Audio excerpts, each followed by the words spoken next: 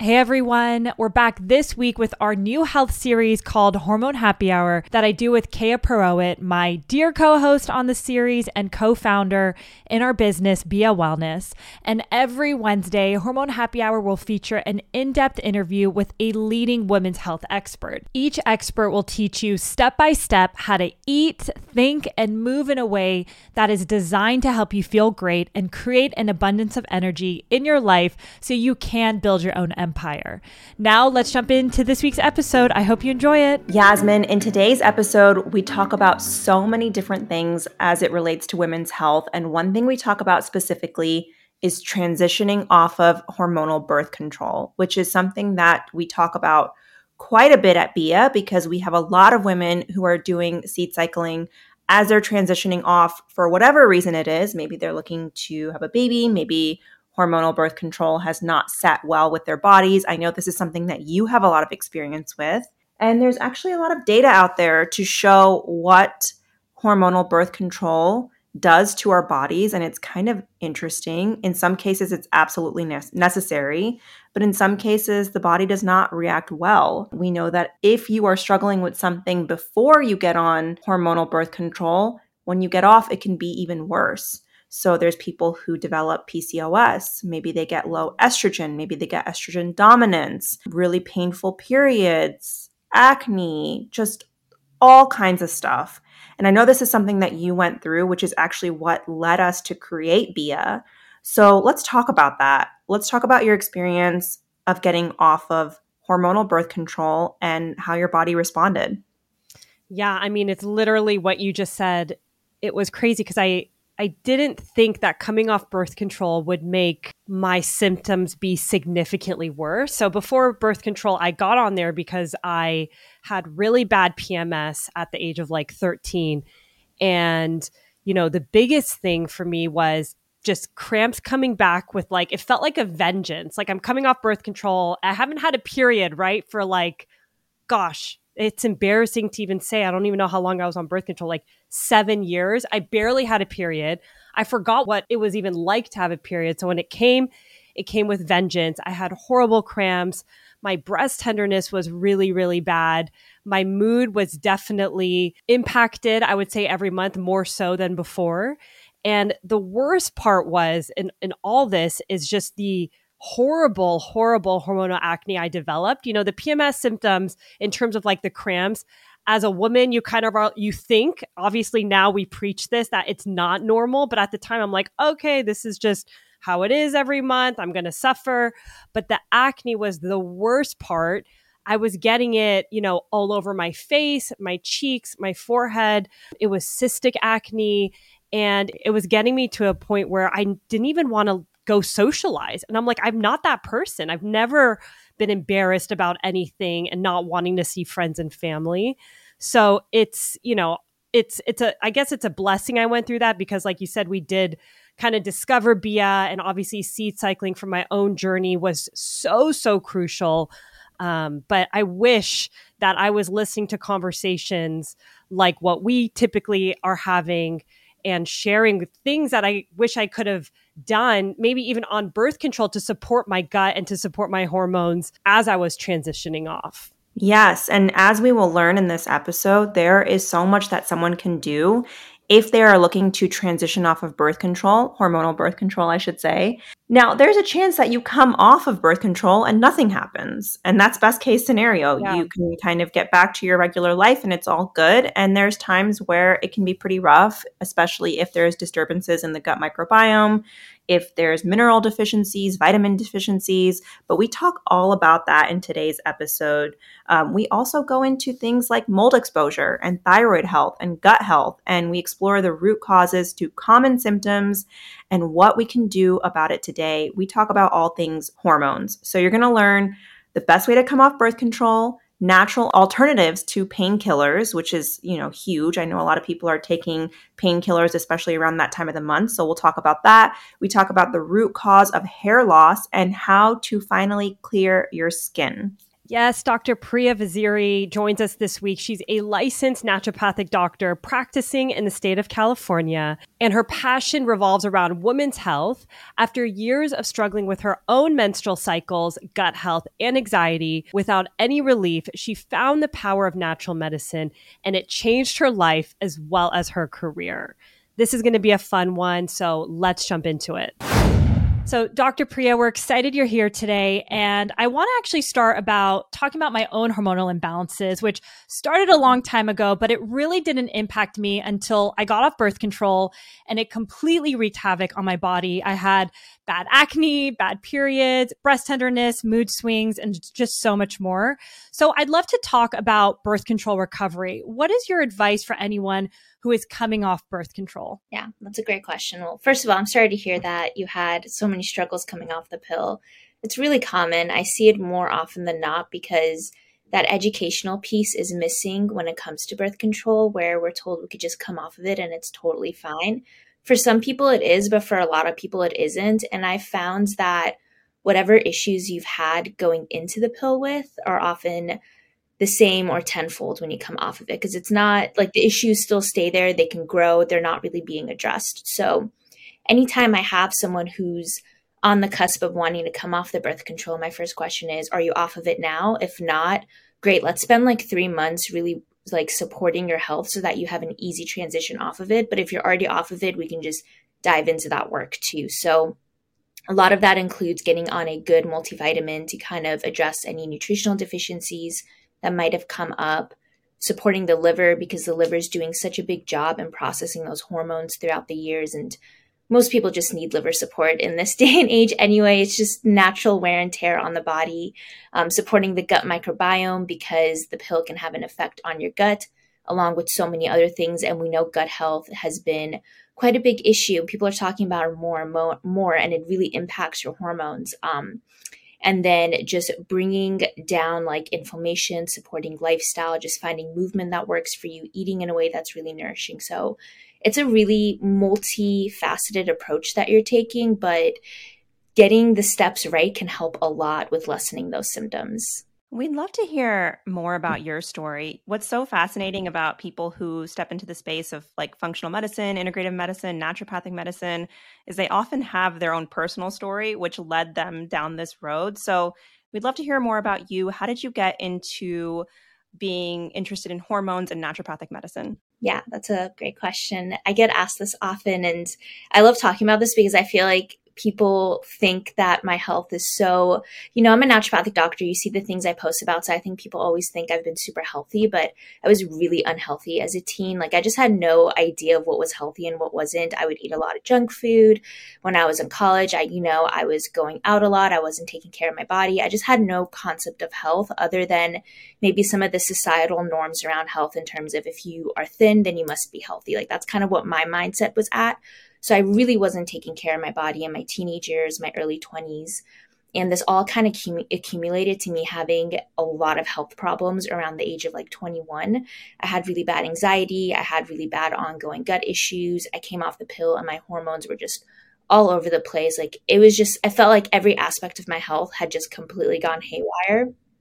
Being in your early 20s and being told like, okay, this is just what it is. We don't really have any solutions for you. Like you have anxiety, you're constipated, and you just have hormonal acne. Like there's nothing we can do other than going back on the pill.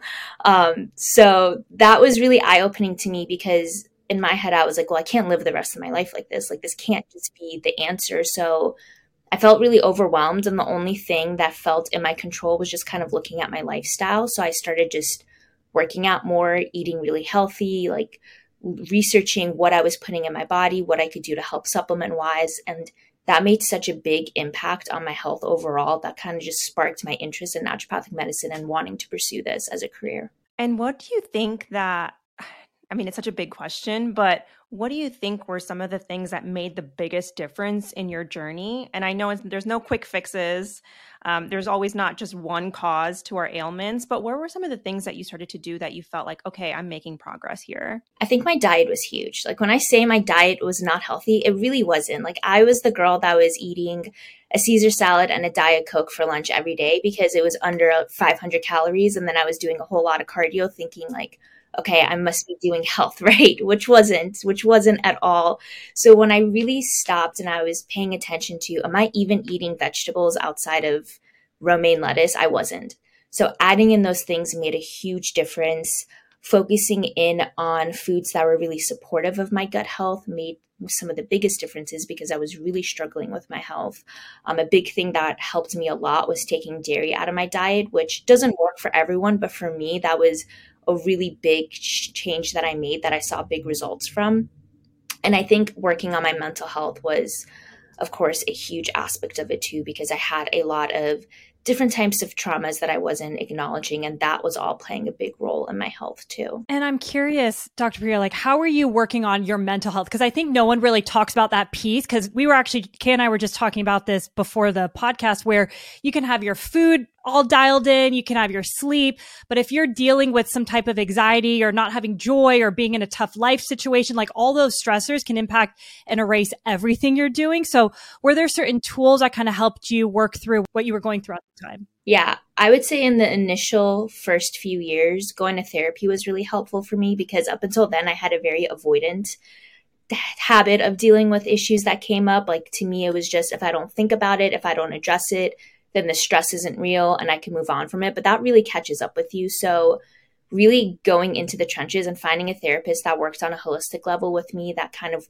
went deeper with me, that helped a lot. It wasn't easy because it was digging up a lot of like old memories. It was really tough at times. And it can sometimes, like therapy is not easy. It could be more overwhelming because you have a lot of ups and downs. You have a lot of emotions that come up. So you have to feel really prepared to go through something like that.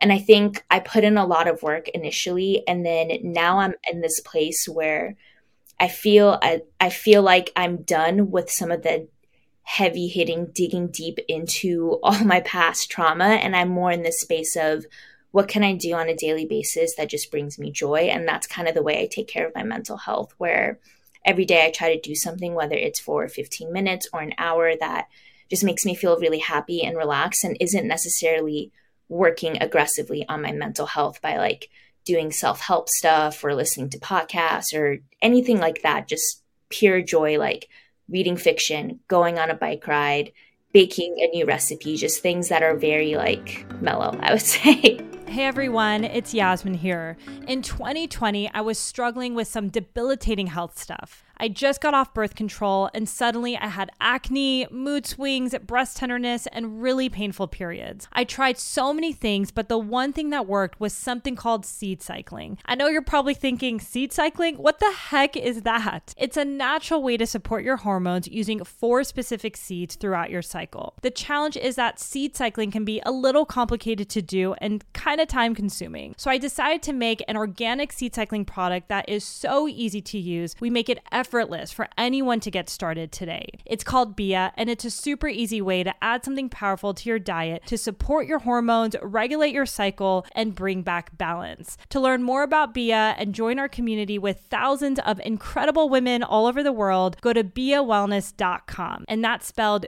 BEEYA wellness.com. And check out the show notes for our promo code to get $10 off your first purchase. Thanks so much for listening, and now let's get back to today's episode. Yeah, that's such a metaphor for tackling things the holistic way, because conventional medicine is like slap a Band-Aid on it and you'll feel better for maybe like 3 months or 6 months, and then you'll probably feel worse, and then maybe you slap another Band-Aid on it. But what you're essentially talking about, whether it be with trauma or with just what we do with our diets, with removing toxins, all of that, in the beginning, it can be kind of painful. Like all this stuff can come up.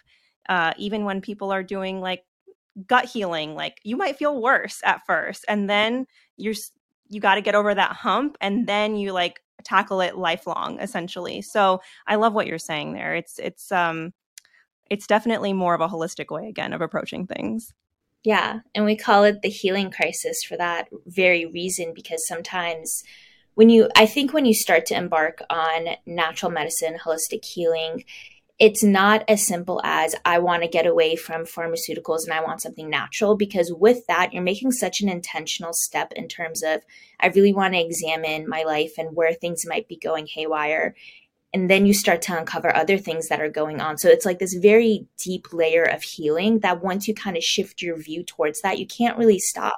You start to see, okay, I could get rid of these toxins around me. I can eat healthier. Oh, there are some boundaries I can enforce that help. Maybe I should go see a healer, a therapist, something like that. So I think what you said, like first you get through that hump where things feel really overwhelming sometimes, but then it's more smoother sailings. We get a lot of people, and of course with our seed cycling protocol, it's one small tool in someone's toolkit. And we get women all the time that are like, when am I going to start seeing results? And we're like, this is a long-term approach, right? It's not like birth control or taking Advil and you're immediately going to feel something. So if you have women who are seeing you and they're like, Paria, like, how do I stay motivated to this longer term approach? Because there's not a lot of people who think this way. You have to really be committed to really see the results. So if someone's listening and they're like, this sounds super overwhelming, I'm struggling right now. Like, how do you keep them motivated to take this more holistic approach that might take more time? I think that's a really good point you're bringing up, because I do get these questions a lot too. And what I like to remind people is that however old you are, you didn't develop these problems overnight. It wasn't like you woke up one day and all of a sudden you had these hormonal issues or you had this bloating that came up out of nowhere. It's been years of lifestyle, habits, medications, whatever it may be that has brought you to this place. So there's no way that you can undo it overnight either. And so I think it's really tough in today's day and age, because we're all so used to instant gratification. We see the way social media is impacting people's neurological health, the way that people are just kind of addicted to these quick hits of dopamine. So it gets harder once you get into the trenches of natural healing, because it is slower. It takes a lot of consistency. But what I just tell people is once you get to a point where you feel good in your body, like all of that is so worth it. And then years down the line, this is going to feel like such a blimp. Like this time period that you spent really healing is going to feel so small in comparison to the years that you feel really good. And it's going to prevent so many issues down the line as well when you're older. So you're not struggling in your 40s, 50s, 60s. You can actually enjoy your quality of life later on too. Totally. I actually want to pivot because you talked about dopamine for a second. So I'd love to talk about that. This idea has become very almost trendy of a dopamine cleanse. And so is this something that you, A, recommend to the people that you work with, and B, what is it? Yeah. So if we're thinking about the same thing, where I've also seen the trends on Instagram, TikTok, where people are talking about a dopamine cleanse, where you're basically, removing things that are going to be quick hits, social media being a big one. I don't know. I always look at these wellness trends that I see come up as just that. They're trends. They're the newest thing people are talking about. And I don't think any of these trends are really sustainable. I think it's not a matter of let's cut you off cold turkey on this stuff, on anything that's causing these types of reactions for you. And with like dopamine, it's like the reward center where, sugar can give us that quick hit of dopamine and reward. Getting likes on social media can do that. I think it's more of finding that balance. I never recommend any sort of these like cleanses, detox, anything like that, because it's never sustainable.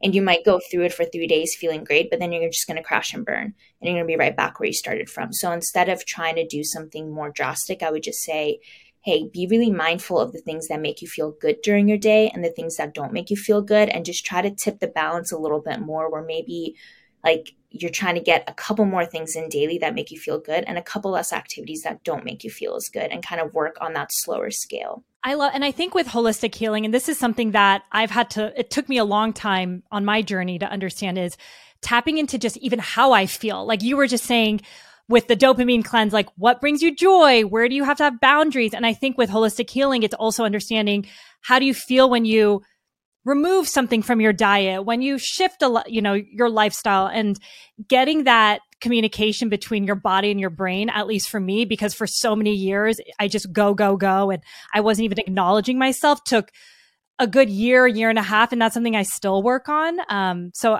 that came to mind when you were saying that, because even you tapping into who you are and what brings you joy is just so powerful, as simple as that sounds.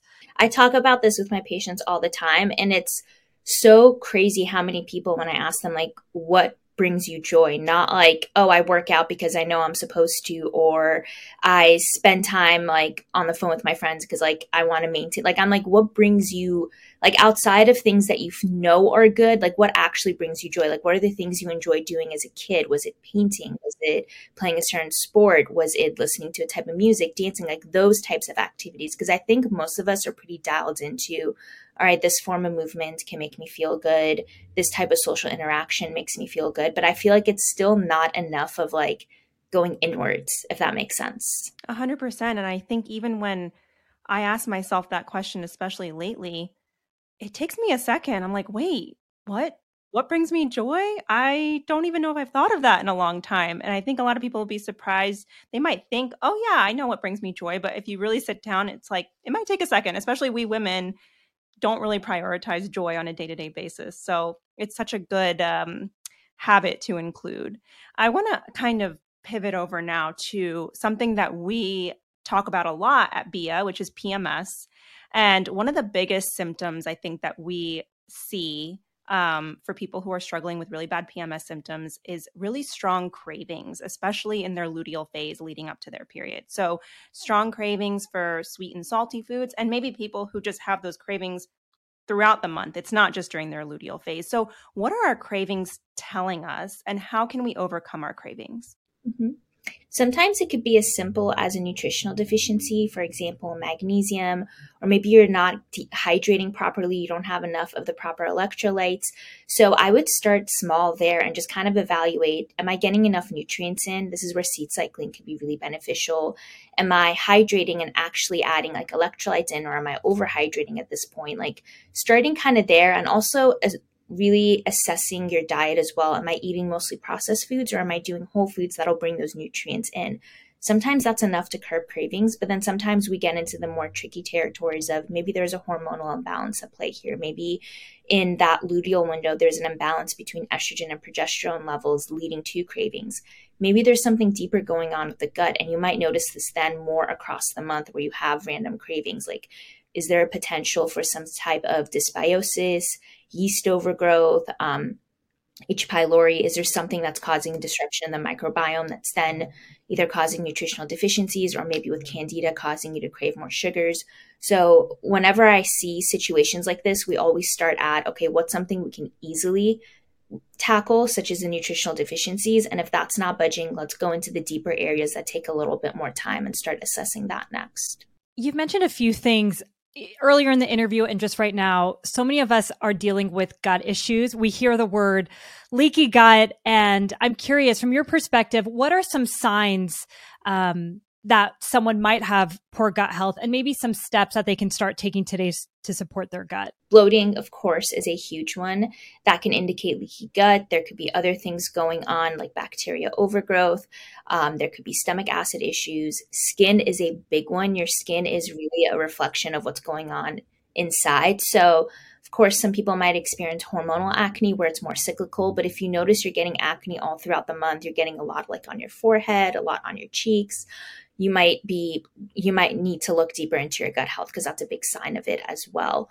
But I do see leaky gut pretty often in my practice too. I see this anytime there's some sort of ongoing gut issue, there's that risk of there being intestinal permeability issues too, because a lot of times if there's constipation, if there is diarrhea causing a lot of inflammation, if there's foods that aren't being properly absorbed, or if you're eating a food sensitivity that you're unaware of, all this can damage the gut lining long term and then cause those symptoms. But I would say definitely bloating and skin issues are some of the bigger ones that I see tied in with leaky gut. So let's talk about what leaky gut is. I have gone through my own journey with leaky gut. When I was in college, I switched over to a fully processed vegan diet. Nothing against vegan diets, but I was eating a lot of like frankenfoods and soy, probably some glyphosate thrown in there. It completely threw my gut off. And then when I was diagnosed with leaky gut, I just didn't even know, like, what does this mean? What's going on? And somebody finally had to explain it to me. And I feel like it helped me understand what was happening and what I needed to do. So for anybody who's listening who doesn't know what leaky gut is, can you explain it to us? Absolutely. So leaky gut is also known as intestinal hyperpermeability. So looking at your gut lining itself, you have a mucosal lining that's really protective. It also helps absorb nutrients from the foods that you're eating. But the issue that can happen is if you're doing something that can potentially disrupt the gut lining, what's happening is you have these tight junctions that are really supportive of your gut lining, and they're really good at keeping things that shouldn't get out, stay in within the gut. But over time, these can loosen up a little bit. So some of the things that can cause this is gluten, for example. A lot of people have a non-celiac gluten sensitivity, so you could be eating a lot of gluten and it could be causing issues with those tight junctions. There could be other food sensitivities. If you're chronically using NSAIDs like ibuprofen, if you're eating a highly processed diet that's more inflammatory. So anything that could just cause that sort of damage to the gut lining over time will cause those tight junctions to not be as tight essentially anymore. So when they open up a little bit, this creates room for the foods that you're eating to essentially not escape. That's not the right word. I don't want you to think you have like food floating around in the rest of you, but it can cause like macromolecules to escape and not like those micromolecules that are normal to be absorbed through the intestines. So with what happens there is that it causes an inflammatory response in the rest of the body. So some of those symptoms like the bloating, the skin issues, joint pain, mood issues, all of these can start to come up as a byproduct of that inflammatory response. So the main goal is one, figuring out what is causing this ongoing leaky gut issue, because you have to remove that, whether it's a certain type of medication like those NSAIDs that you're taking, or maybe it's a food that you're sensitive to. Remove that and then really spend some time bringing in nutrients that are going to heal the gut lining. Yeah, and you mentioned NSAIDs, which I definitely want to get into because I think I talked to quite a few women who take a lot of painkillers every month, sometimes even preemptively. There's people who are like, I know it's going to hurt, so I'm just going to pop one right now. And without thinking that there are major consequences and side effects that can come with long-term use of NSAIDs. So you talked about how it can disturb the gut microbiome. One thing that I saw that you provided on your Instagram page is just alternatives. What can people do to relieve pain, to relieve cramps that are that's avoiding taking NSAIDs? Yeah. I love castor oil packs. It's not for everyone, I know, because there's a little bit of maintenance that goes behind it. They could get a little messy, but I swear by castor oil packs. People that I've convinced to do them regularly swear by it too now. But castor oil is very anti-inflammatory in nature. So you could do a castor oil pack over your pelvic region and your liver. Just don't do it while you're on your period because it can increase bleeding. But you could do it a few times a week for an hour at a time. You could wear it to bed. It can help improve sleep quality too. But this helps a lot with reducing painful periods. If that's not your vibe, you can try things like cramp bark. That works really well. There's this combination supplement called Cramp Bark Extra by Vitanica that works amazing. So it's kind of like a natural alternative to NSAIDs in the sense that you take it when you have cramps. You could do 2 capsules every few hours. It'll knock down the pain. It might still be there a little bit, but definitely makes it manageable. High doses of ginger has been really studied as well. So that's an alternative you can try too. But more than anything else, anytime I see someone struggling with painful periods, we want to get down to the root of what is driving chronic inflammation in the body and tackling that. So all those things that I mentioned are really helpful for symptom management, but for long-term care, you really want to focus in on if there's a hormonal imbalance or if there's something going on in the body that's causing chronic inflammation.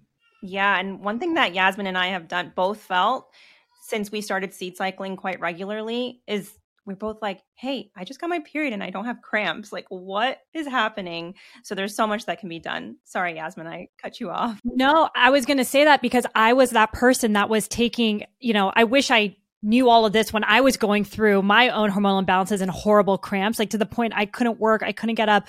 I remember taking cramp bark like all the time, like an addict. I'm like, it's not working. I don't know what's going on. But, shifting our diet and having anti-inflammatory foods has been game changing. And it's crazy. We literally text each other every month. We're like, we don't even have any symptoms of no PMS, nothing. And for someone who had such horrible cramps to now be on the other side. Like, I'm just so passionate about this because, and there's so many natural ways that you can support yourself, and you don't need to suffer. And I feel like, Priya, and I'm sure this was a lot of your also clients, like so many women just deal with these painful periods every month and they think it's normal. And it's actually like a big red flag. And like you said, there could be underlying hormonal imbalances that are worth checking. And I think that's what we always want to bring light on, is that you don't need to suffer. And it's so important to just look into your health because it could impact so many different things. But one question, you've talked about throughout this interview, just how important eating a whole foods diet was for your own journey and what you recommend to your own patients. What are maybe some of your top foods that you recommend for optimal hormonal health? So some of my favorites are beets, because they're very supportive of the liver, and your liver plays a big role in your overall hormonal health.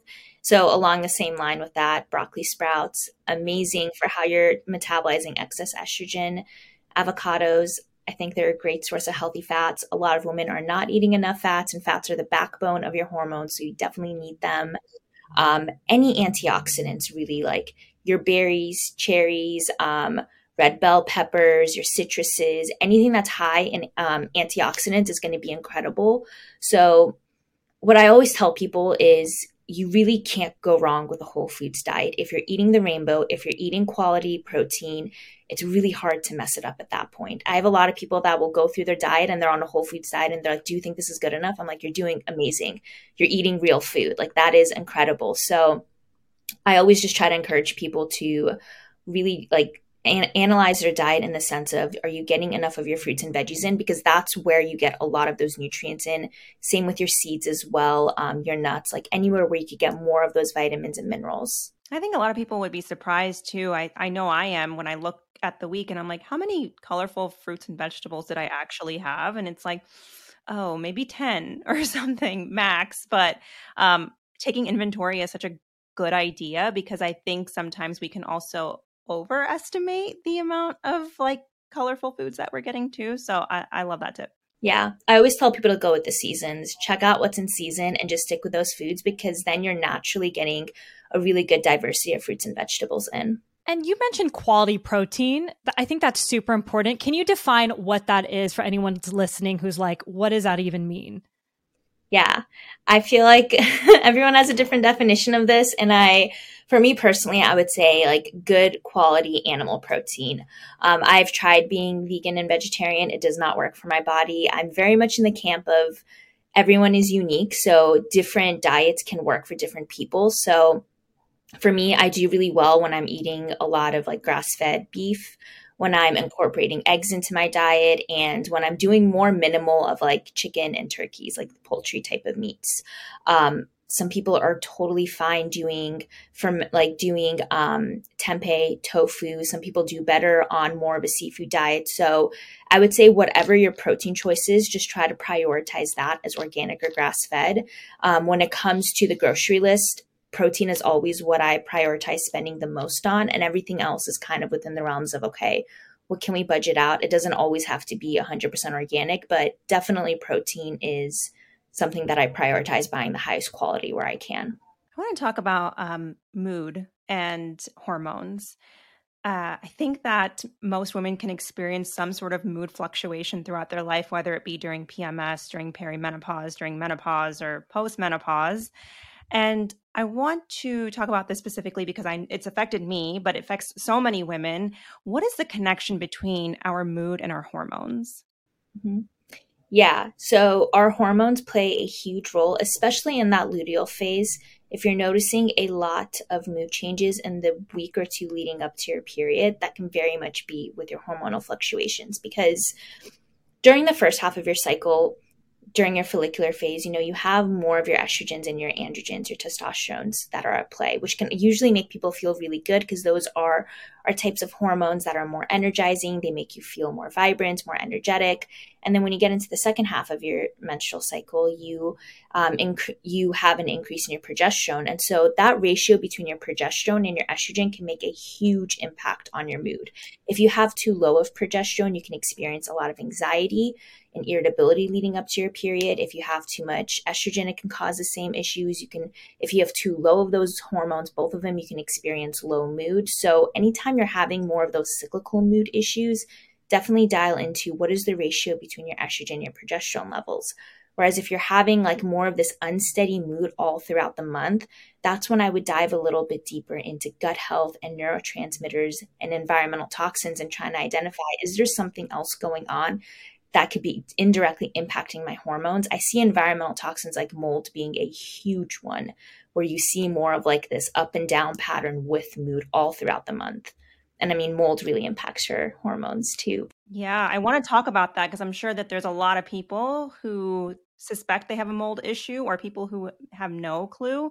But before we talk about that, I want to go back to something that's mind-blowing to me, because what you said is that during the time where our testosterone is higher, our androgens are higher, we're more in a space of like feeling good, we feel more balanced. And this is kind of crazy because this is what men experience like pretty much all the time, right? So to me, when people talk about this, like they demonize this idea of like, oh, she's on her period, she's PMSing, she's this and that. It's like, we women go through these cyclical changes, and men are like, sure, flat. I'm doing a flat line for anybody who can't see this. Their hormones are kind of steady, and they have these like mood supporting hormones throughout the month. So it's kind of interesting to me to talk about this, because it's like we women need to maybe live in more of a cyclical way to support those hormones, but also like it's okay if you and your partner, if they are a man, are feeling different throughout the month. If your moods are a little bit different and his are more steady, there are differences between men and women. I agree. I really had to teach my husband that. I had to be like, listen, you can go out on a tough hike any day of the month and you're completely fine as long as you've eaten well and you've slept well. Whereas I can't do that. There are times of the month where I just do not have that energy because I'm either on my period or close to my period. So try again in like a week or two when I have more energy, because it's so cyclical. And I think the more you could be understanding of that, the less you'll beat yourself up in terms of, well, I had a really great workout last week. Why can't I do it this week? Or like last week I was more productive at work. Why aren't I doing the same now? It's natural. It's totally normal. And the more you can kind of tap into that, the more relief you'll almost get for feeling those feelings too. Absolutely. Yeah, we want to preach that for sure. So I want to talk about mold. Did you have your own experiences with mold toxicity? I'd love to hear more about that. So I had my suspected issue with mold when I was in college, never confirmed, but part of my history was I was on antibiotics for 3 months straight because I had a never-ending sinus infection that I now think was because I was living in a moldy apartment. But once I got out of the atmosphere, all those symptoms went away. So for me, it wasn't an issue. Some people aren't able to detox mold efficiently. So if they have been exposed to it, it kind of lingers more long-term for them. And then you start to see the ramification on the rest of their health, especially their hormones. I see mold make a big impact on hormones and menstrual cycles, along with mood, gut health, just everything. But I recently, and I know you're in San Diego too, so we've gotten a lot of really weird rain recently this winter, but yeah, we had like a little bit of a mold scare recently, but it's fine. It's been hashed out. But back in my early 20s was definitely a hot hit. Anytime we're looking for a house now, and anytime that I walk in and I suspect, my realtor knows, like, do not even go close to a property that could have mold. These people will freak out because it can be devastating. And it's actually quite hard to, first, in some situations, if you don't know what you're looking for, to discover if you have a mold issue or if your symptoms are caused by mold toxicity. So if somebody comes to you, they definitely had mold in their house, you suspect there's mold, issue in their body, what is the naturopathic approach to tackling this issue? Well, my first question would be if they're still exposed to the mold, because that would definitely change the way that we're treating things. If they're not exposed to it anymore, liver support all the way. That's the very first thing we do. Depending on how bad it is, sometimes bringing in antifungal herbs, definitely mitochondria support. So things like your CoQ10, your NAD, your acetyl L-carnitine, all those that really support your mitochondria function, because mold can impact your mitochondria and cause a lot of fatigue.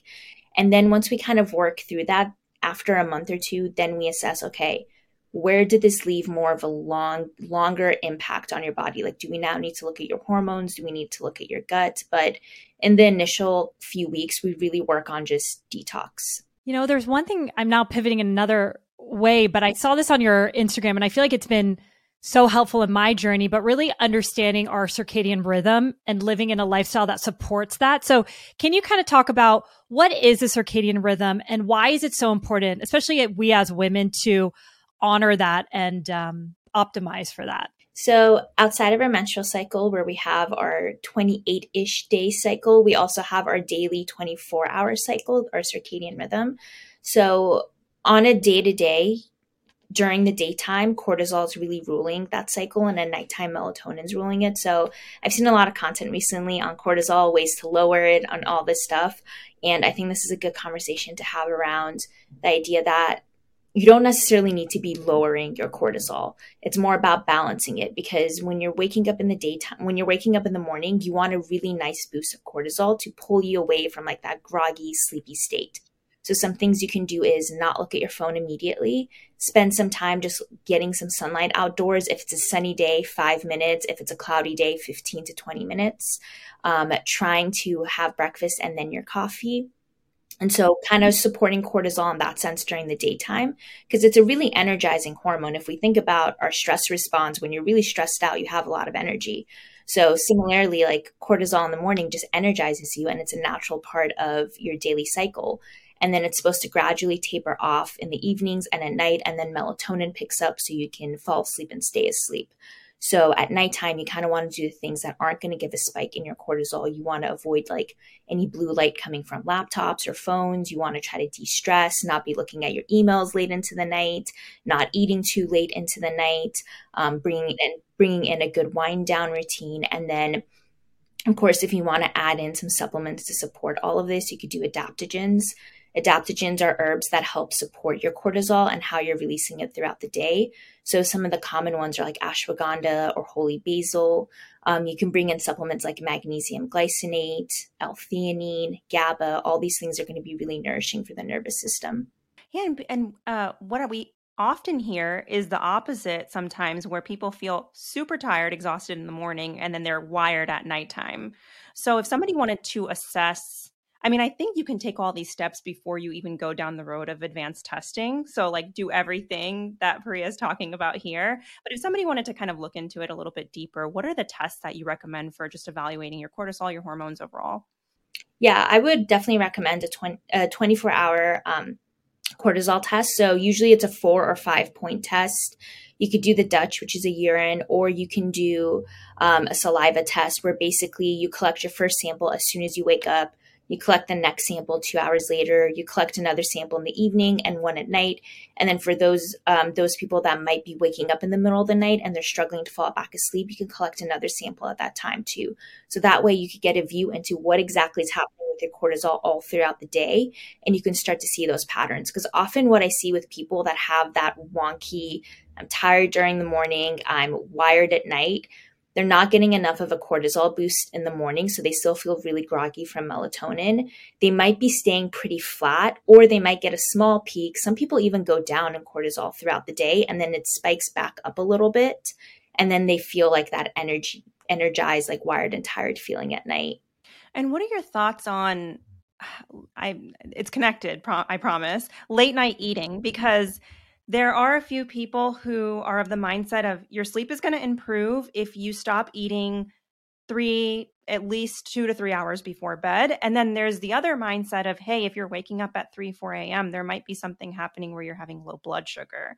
So this might be a good opportunity before bed to have a protein or fat-rich snack or something like that. So what are your thoughts on that? Yeah, I think that's such a good example of it comes down to the individual, because I really do think different people have different needs for that in particular. I, for example, can eat like an hour or two before bed, and I feel like I feel the best at that point. If I eat like 3 to 4 hours, then I wake up in the middle of the night hungry, even if I'm eating a really well-balanced meal.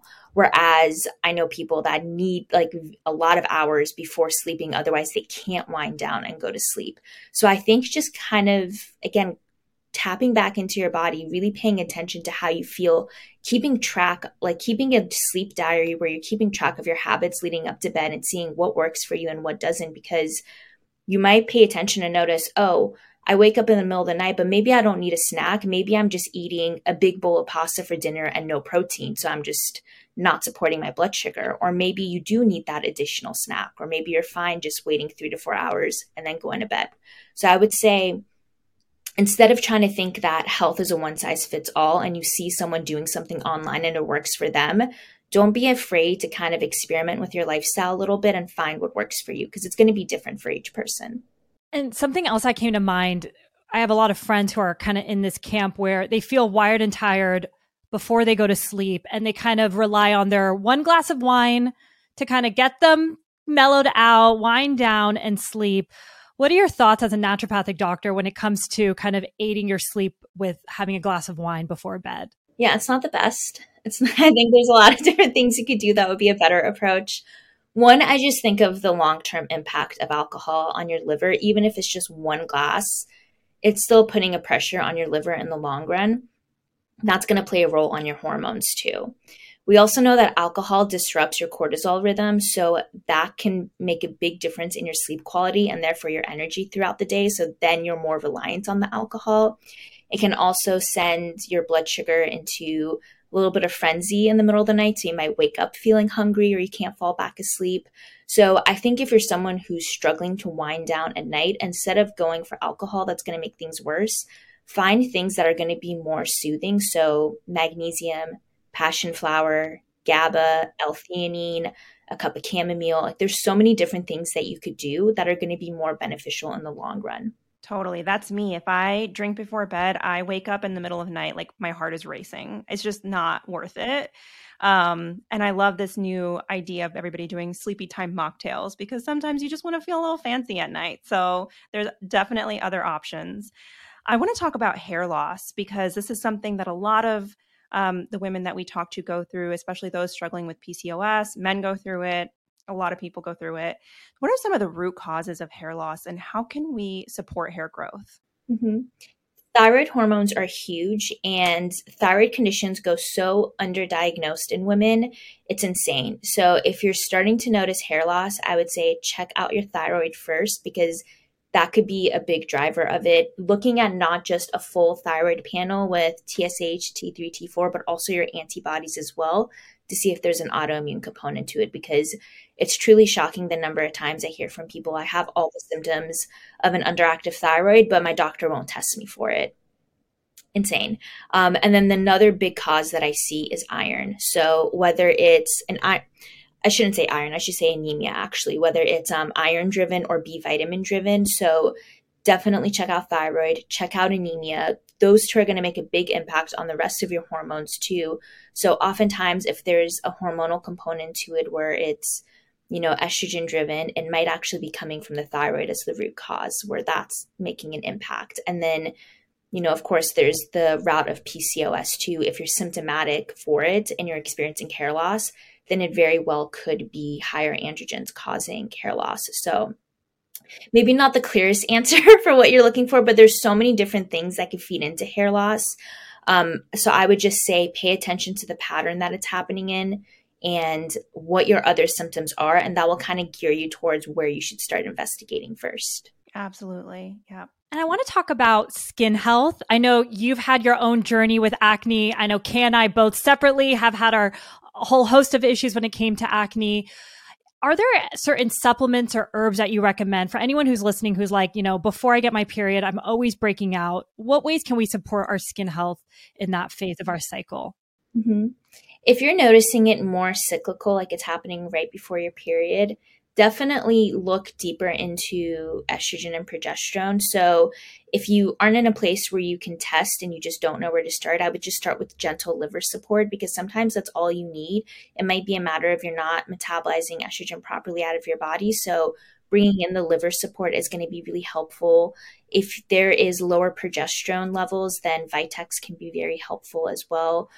If there's low estrogen, you kind of get into a little bit of a trickier area, because you want to figure out why is estrogen low to begin with. So that one's a little tougher, but definitely you can still address it. You just need a little bit more of a nuanced approach. But overall, with acne, I've noticed more times than not, there's a really big gut link to it. So really focus in on your gut. Like, are you actually having daily bowel movements that are well formed and easy to pass? Do you feel like you're digesting your foods well? Do you feel bloated? Because again, your skin is such a big reflection of your gut.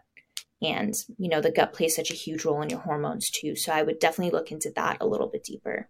And if there were maybe 3 things that you recommend that somebody suspects, like I think my gut is in bad shape, I can't get tested, I don't know what to do, like where can they start? What would be 3 things that you recommend in that situation? Mm-hmm. Outside of diet, which we've already talked about, 3 supplements I would say I would recommend would be omega-3s to help support the gut lining, L-glutamine as well to support the gut lining, and then I would say probiotics, but you kind of want to be a little bit more careful with probiotics. I know there's a lot of different brands out there, so really spend some time vetting out, okay, what's a good quality brand? Most often the ones that you pick up at a grocery store are not it. They're just not a good enough quality. I always recommend going through Fullscript because all the brands on there are medical grade, pharmaceutical grade. They've been third-party tested. So you can start with something that has like a combination of either like bifidobacterium or lactobacillus, which are pretty abundant in our gut microbiome overall, and they can help kind of nudge things in the right direction. I always recommend taking them at night before bed because there could be a little bit of an adjustment period where you feel a little bloated initially starting a probiotic. So taking it at night is an easy way to kind of ease your way through that discomfort. But I would say if you've already dialed into your diet, you're managing your stress, you're still struggling, try some of those gentle approaches and see how that works. And one thing I noticed from my own experience, on top of everything that you mentioned, is blood sugar balancing meals has been game changing. And I know that's going back to like eating protein, fiber, fat, which you've preached throughout this whole interview, but that has also very much helped my acne. So how important is just in general blood sugar balancing meals, I guess, to your hormones and acne? Oh, it's so important because your insulin makes such a big difference on your hormones and your acne.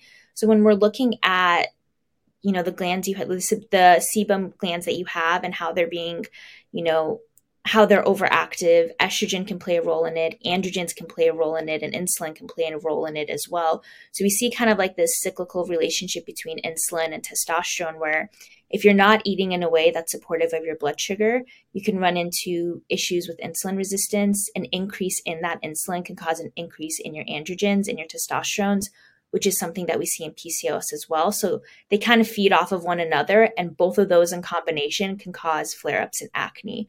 So the more you can get your blood sugar in check, the more you can get that mechanism under control so that you have less acne as well.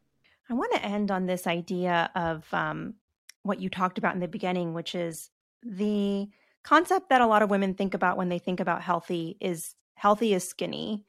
And I don't think we're there yet. I think a majority of people still put those two together. So as a doctor in this space, and I assume that you work with a lot of women, what do you think it's going to take for us to get over this idea that skinny is healthy and to the idea that feeling good in our bodies and feeling strong in our bodies is healthy? Mm-hmm. That's such a good question. My first instinct is just social media can really mess with people's minds. And I think the less time you could spend on social media, the less you follow people that don't make you feel good about yourself, the less you follow influencers that maybe aren't preaching the right message. Like maybe it's under the guise of health, but you notice that maybe their idea of healthy is revolving more around weight as well. Because I can say that the thinnest I ever was in my life was probably the unhealthiest I ever was in my life. And it made such a big impact when I changed the way I was eating and I actually put on a few pounds where my hormones finally really regulated and I feel good and strong and healthy in my body, as opposed to feeling like jittery all the time and feeling like I never knew when my period was coming and just feeling like a mess the whole time. But it's really hard because when you get on social media, you see, especially as a young teen, you see all these really curated images. You see all of these what I eat in days that really aren't healthy. And I think the biggest thing is stepping away from spaces like that and really just trying to pay attention to your own life, your own body, your own surroundings. I unfortunately don't think these messages are going to change anytime soon. I just think that it's so ingrained in our culture that there's all these beauty standards that women have to adhere to. And so I think, unfortunately, the burden kind of falls on us as the consumers of, okay, it's not going to change, so I have to change what I'm consuming. And then maybe if enough of us are really shifting gears, then we'll see bigger changes across the board. But I don't know. That's what I'm hoping at least, but it's tough. I think it's really tough. Yeah, 100%. I think that's why conversations like this are important, and having more experts such as yourself step into this space of like, hey, this is what real health means. Same for me. When I was my skinniest, I was my unhealthiest.